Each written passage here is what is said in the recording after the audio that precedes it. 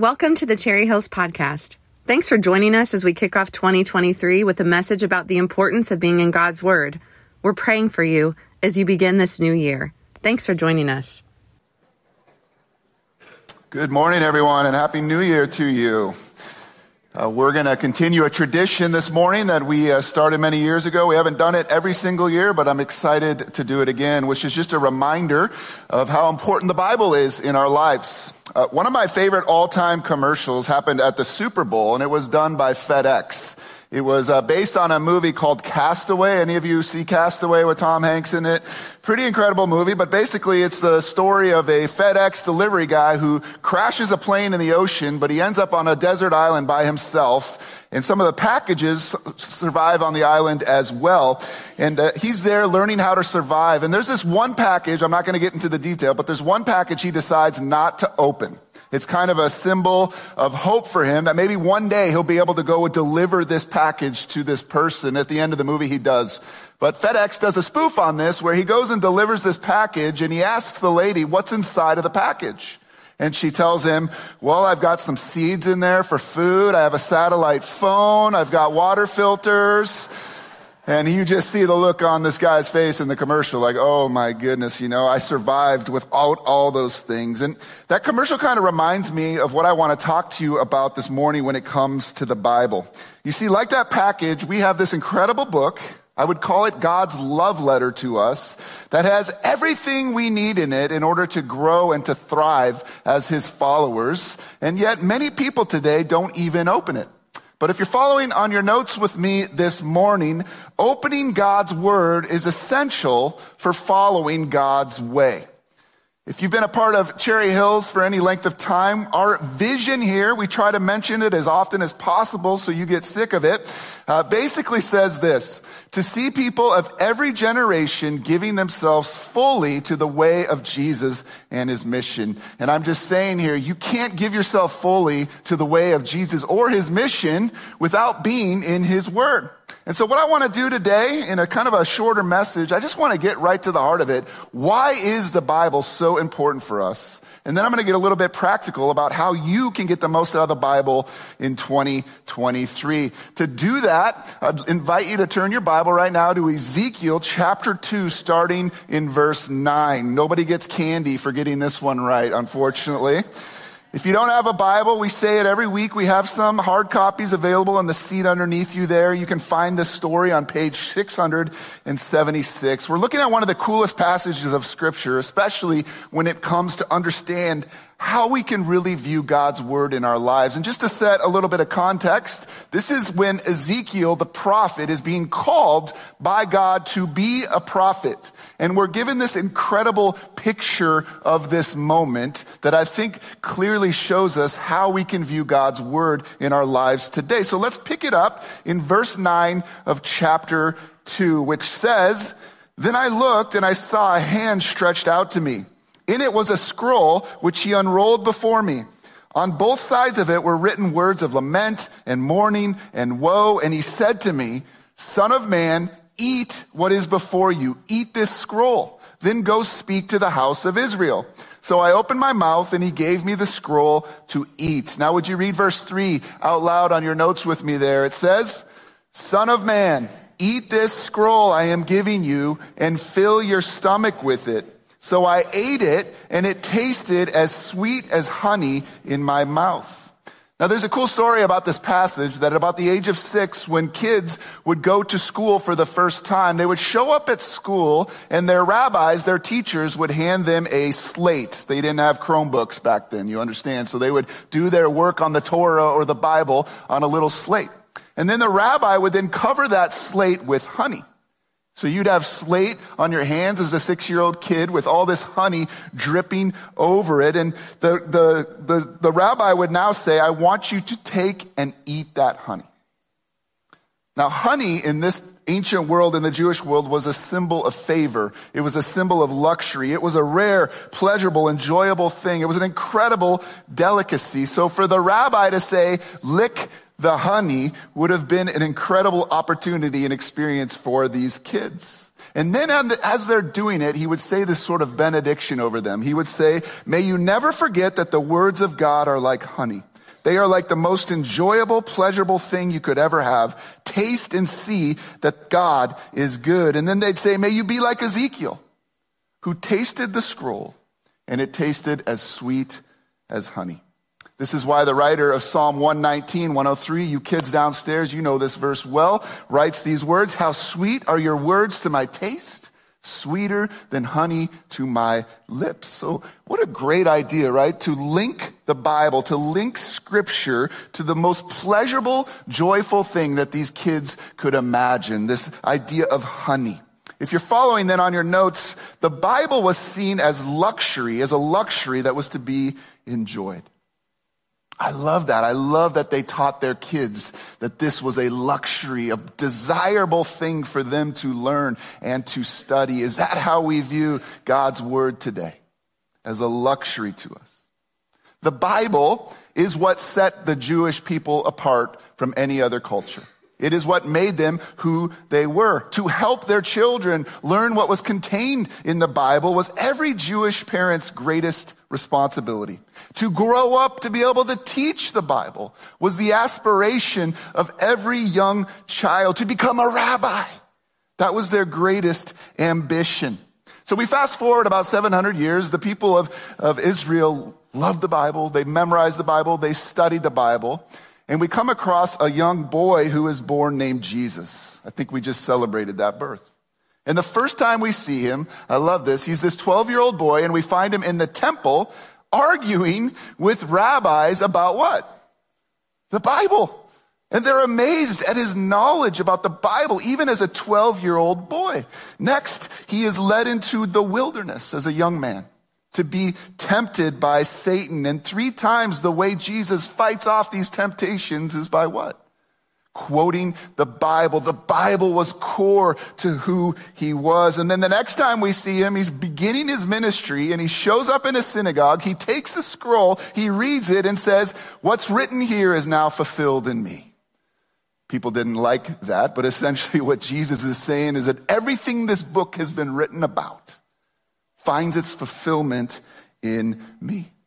And then he dies and he goes to heaven. And the first thing we're told about this little community that Jesus formed that eventually changed the world, we're here today because of them. We're told that one of the things they do is they devoted themselves to the apostles' teaching.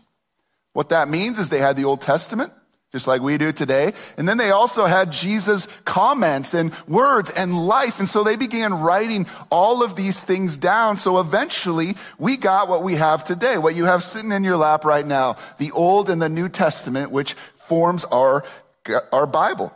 And this community, like the Israelites, devoted themselves to the Bible. They devoted themselves to learning it and studying it, and most importantly, living it out. And God used it to change them and to change the world. And now it's our day. And it's a strange thing. The Bible has never been more accessible to us than in human history. Every year, over 65 million copies of the Bible are bought in the United States. There's not even a close second book on that list. The average household owns 3 Bibles. I'm embarrassed to tell you, I just checked in my office this week. I have 25 Bibles on my shelf for different reasons. It's strange though. A lot of people buy the Bible, give the Bible, own the Bible.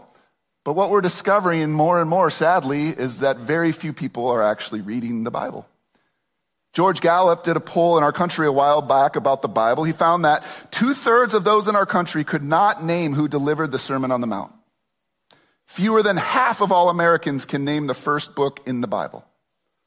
80% of born-again Christians, like we're not talking about the general public here, believe the phrase, God helps those who helps themselves, is in the Bible. You know who said that? Ben Franklin. This was the saddest one to me. 12% of people surveyed thought Noah's wife was Joan of Arc. A poll done just this year showed that 20% of Americans, that's it, believe that the Bible is God's word to us. And I was just reading last night, no joke, I'm reading Christianity Today as we're watching football, and I come across this little side thing that says only 39% of adults now open the Bible 3 times a year, minimum. in our country. That was an 11% drop from just 1 year ago. If you're following on your notes, instead of being enjoyed today, the Bible is being ignored. What was once considered to be the life of the community, something as sweet as honey that was to be enjoyed, is now often left gathering dust on our shelves. And my question for us today is, what happened? How did we move away from being part of this community, going all the way back to the Israelites, who devoted themselves to the scriptures, to now where we're ignoring the basic truths of the Bible? We don't even know it.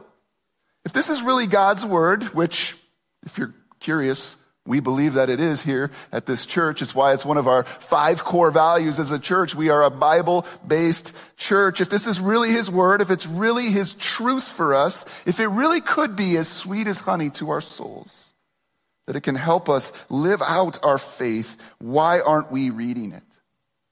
Like the FedEx commercial, why aren't we taking advantage of this incredible resource? And there's only really one answer to that. If you break it down, is we really don't believe we need it. I just don't need it. I can survive just fine on my own. I can live the way of Jesus without his words, but Jesus would say, no, you can't. In fact, read what Jesus said about the Bible in Matthew 4 with me out loud there. It says, Jesus answered, "It is written, man shall not live on bread alone, but on every word that comes from the mouth of God." I don't need to interpret that, right? That's pretty straightforward. If you're following on your notes, Jesus says that we cannot live his way without feeding on his word. The Israelites understood that. Jesus understood that. The early church understood that. And my hope, my encouragement to us, Cherry Hills family, is that we too would understand that and give ourselves fully to the way of Jesus and his mission by being in his word. Next week, you may have seen on the screen, we're starting a new series called Fully. It's really about what it means to give our whole lives to Jesus. We're going to dig into that. It's a really important series. We hope you can join us for that. But really, we're kind of starting it this week. You can't give yourself fully to Jesus unless you know Jesus well. And the way to know Jesus is to be in his word. Now, as an exercise, I just want you to think of this. What if I asked you to not eat for the next 7 days and then run a marathon at the end of that? What would you say? No way. You'd be way too weak to be able to run that marathon. And yet, how many of us go into this world, fight against Satan, and think, I don't need to feed on God's word in order to run the race that he has set before me? If Jesus needed it, how much more do we need it to live out the way of Christ? If you're following on your notes, if we're not in the word, we'll be malnourished spiritually. That's what Jesus says. His word is indispensable in our forming, in our transformation. Friends, if you've ever studied the armor of God before, what is the one weapon we have to face Satan and the temptations of this world? Everything else is defense, but we're told that the Bible is the sword that we have in order to fight and become more and more transformed in the way of Jesus. Paul writes about this in his famous couple verses on the Bible in 2 Timothy 3:16. He writes, all scripture is God-breathed. This is essentially what it means when we say, I believe that the Bible is the word of God. 20% of people now in our country believe that. And is useful for teaching, rebuking, correcting, and training in righteousness, so that the servant of God may be thoroughly equipped for every good work. What is the purpose of reading the Bible? Why read the Bible? Why challenge us to read the Bible? Why encourage us to read the Bible? What does it say there? So that you can get 100% on heaven's entrance exam? No, it's so you can be equipped. So we can be equipped to live out the life that God has called us to do. To put it another way, if you're following, the Bible is what transforms us into mature disciples. It's this FedEx package. It's got everything we need in it to transform us and to mature us to live the way of Jesus, which is what we want to be all about here at Cherry Hills. No other book makes that claim. No other book claims it can help you grow into a healthy, vital, holy, strong, life-giving person in the world around you today. Now, don't get me wrong. This isn't going to happen overnight. You're not going to pick up the Bible one day and go, okay, here we go. Oh, I'm transformed just like that. It takes time. Just like growing physically takes years of healthy eating and exercise, so does growing spiritually. But the promise he makes to us is that you continue to dig and eat the word of God in your life. You will continue to grow stronger and stronger in your faith. In fact, I love God uses all kinds of food metaphors when it comes to his word. We've talked about honey. We've talked about bread with Jesus. Another one he uses is milk and meat. The Bible is like milk and meat for us. In fact, in 1 Peter 2:2, Peter writes these words. Can we read this out loud together? Like newborn babies, crave pure spiritual milk so that in your salvation, Now, most of you know that Luke and Mara just had their baby. His name is Henry. I got to meet him this week. He's adorable, right? Now, what is milk to Henry right now? It's life. It's everything. It's his nourishment. He needs it to survive, and his parents don't even need to teach him that he needs it. He lets them know. When he needs milk, he's going to let them know, I need milk. And isn't it great that God decided to communicate how we can grow in his word with that picture? God tells us, listen, if you're young in your faith, desire the milk of God's word like a baby. It's what you need to grow and mature. But here's the thing. None of us can survive on milk alone, right? As we grow older, we need more substantial nourishment. When I was 14 years old, I was 5'2". When I was 15 years old, I was 6'1". I grew 11 inches in 1 year, and my body is still paying the price for that. But listen, do you think milk would have been enough that year? My stomach was a never-ending pit.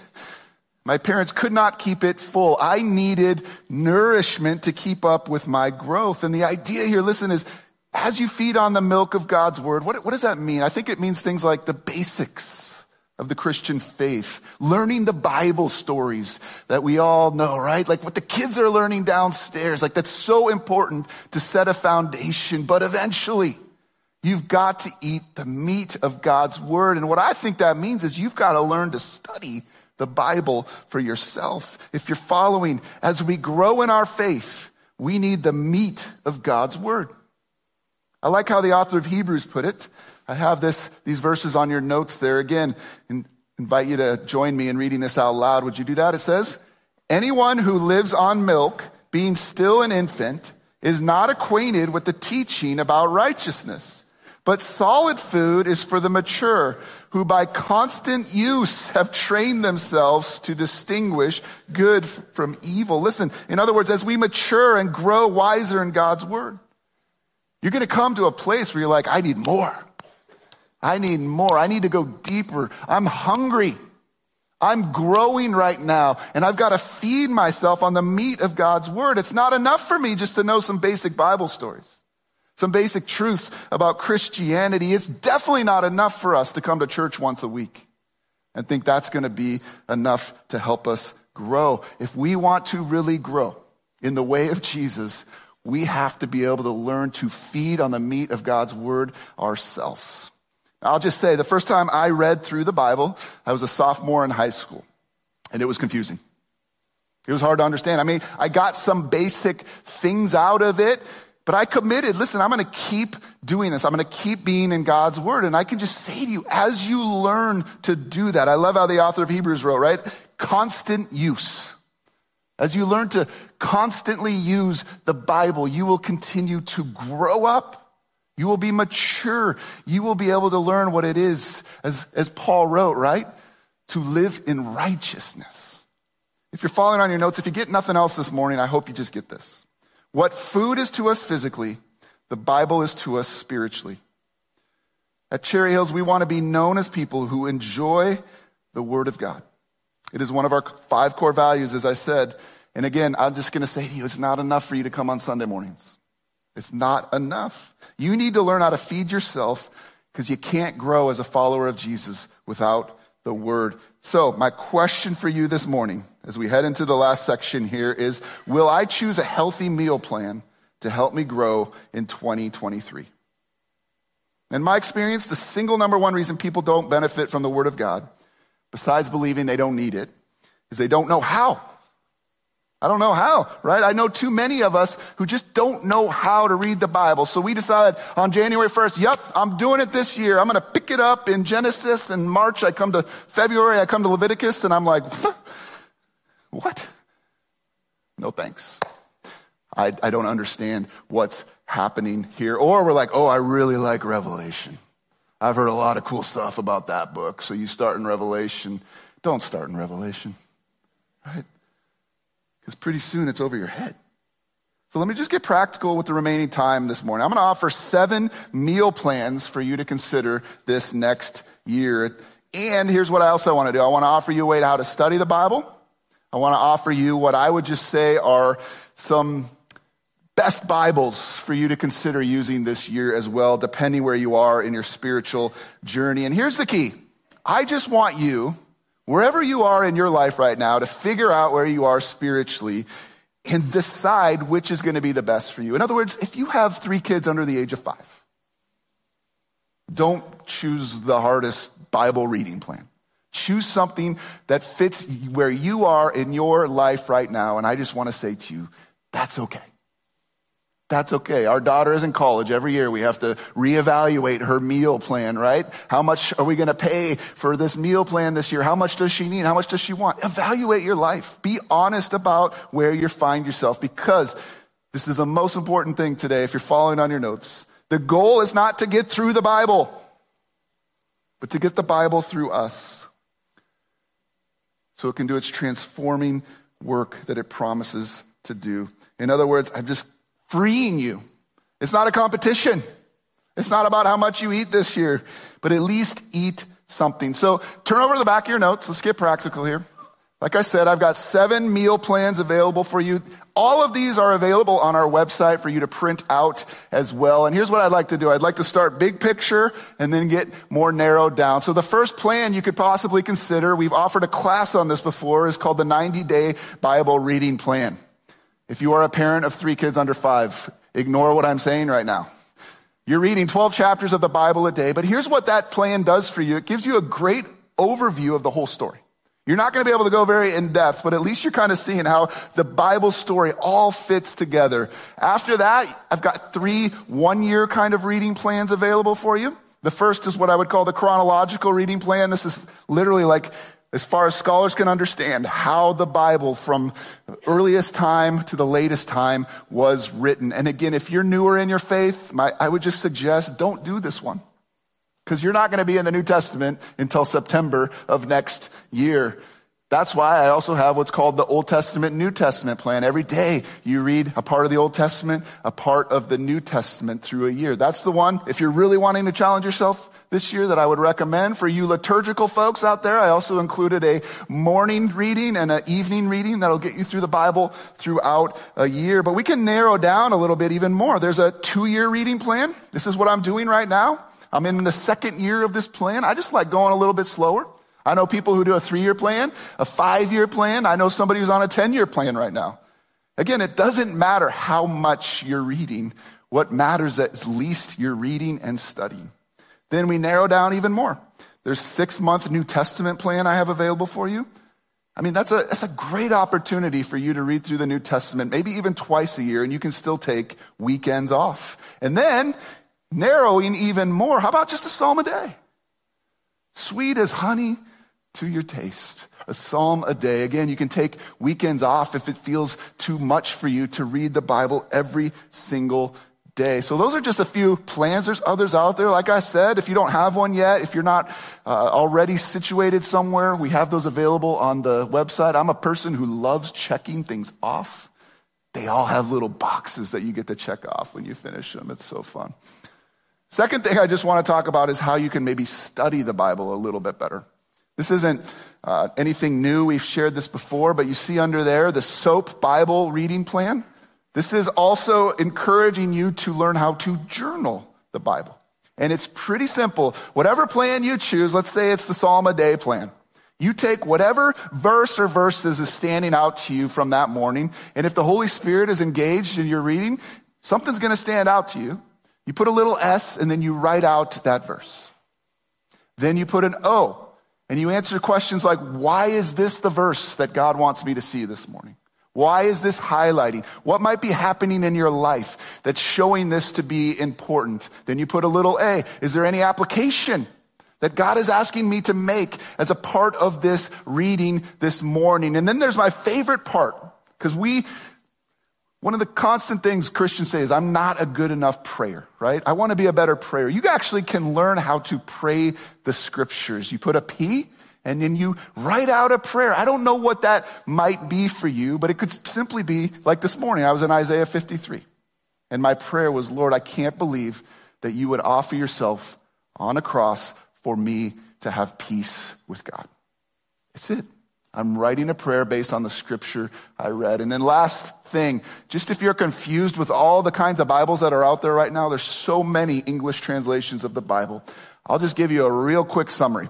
You have on one end of a spectrum, the most literal kind of Bibles you can buy. On the other hand is what they call the most dynamic Bibles. In other words, it would be the most English-friendly Bibles that you can read.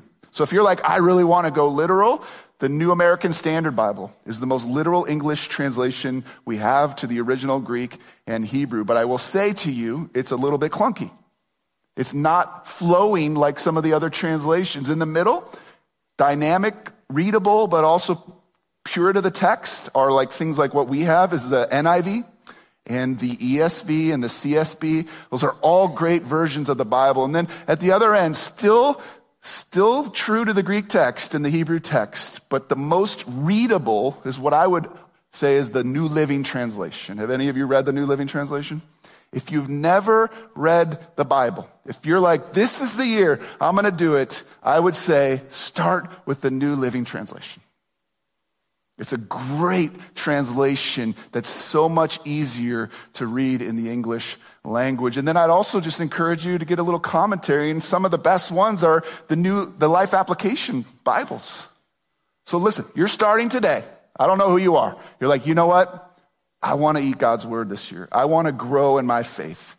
Life Application, New Living Translation Bible would be what I would recommend to you. There we go. Now, why spend time this morning just to talk about the Bible? It's because this is the book that can change your life. And I want to say there's no shortcut to transformation. This is one of the most essential practices that you need in order to grow. And my simple question is, do you believe that? Do you believe that you need God's word to grow? And the second question, if you do, is what are you going to do about it? Paul writes this in Romans 12, verse 2. Do not conform to the pattern of this world, but be transformed by the renewing of your mind.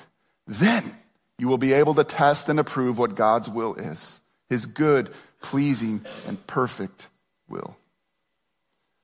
Don't be conformed, but be transformed. How? By the renewing of our mind. What better way to renew our mind than giving ourselves to God's word every day? For all of us here this morning, my challenge is simply this, if you're following. Am I going to consistently feast on God's word in 2023? It's the only way to grow. Let's pray.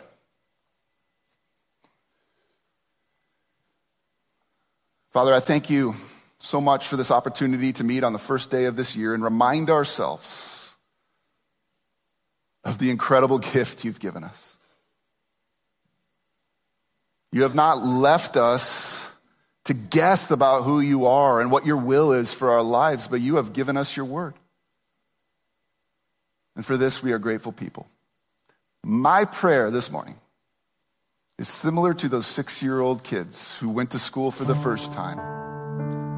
That this year we would not see your word as an obligation, but as a luxury, a delight, a pleasure. And as we commit ourselves this year to being in your word, would you do what you say it will do? Will you transform us more and more into the likeness of your Son, Jesus? together we all prayed and said, amen. Thanks for joining us today. If you would like more information about our church, visit our website or find us on Facebook. Have a great day.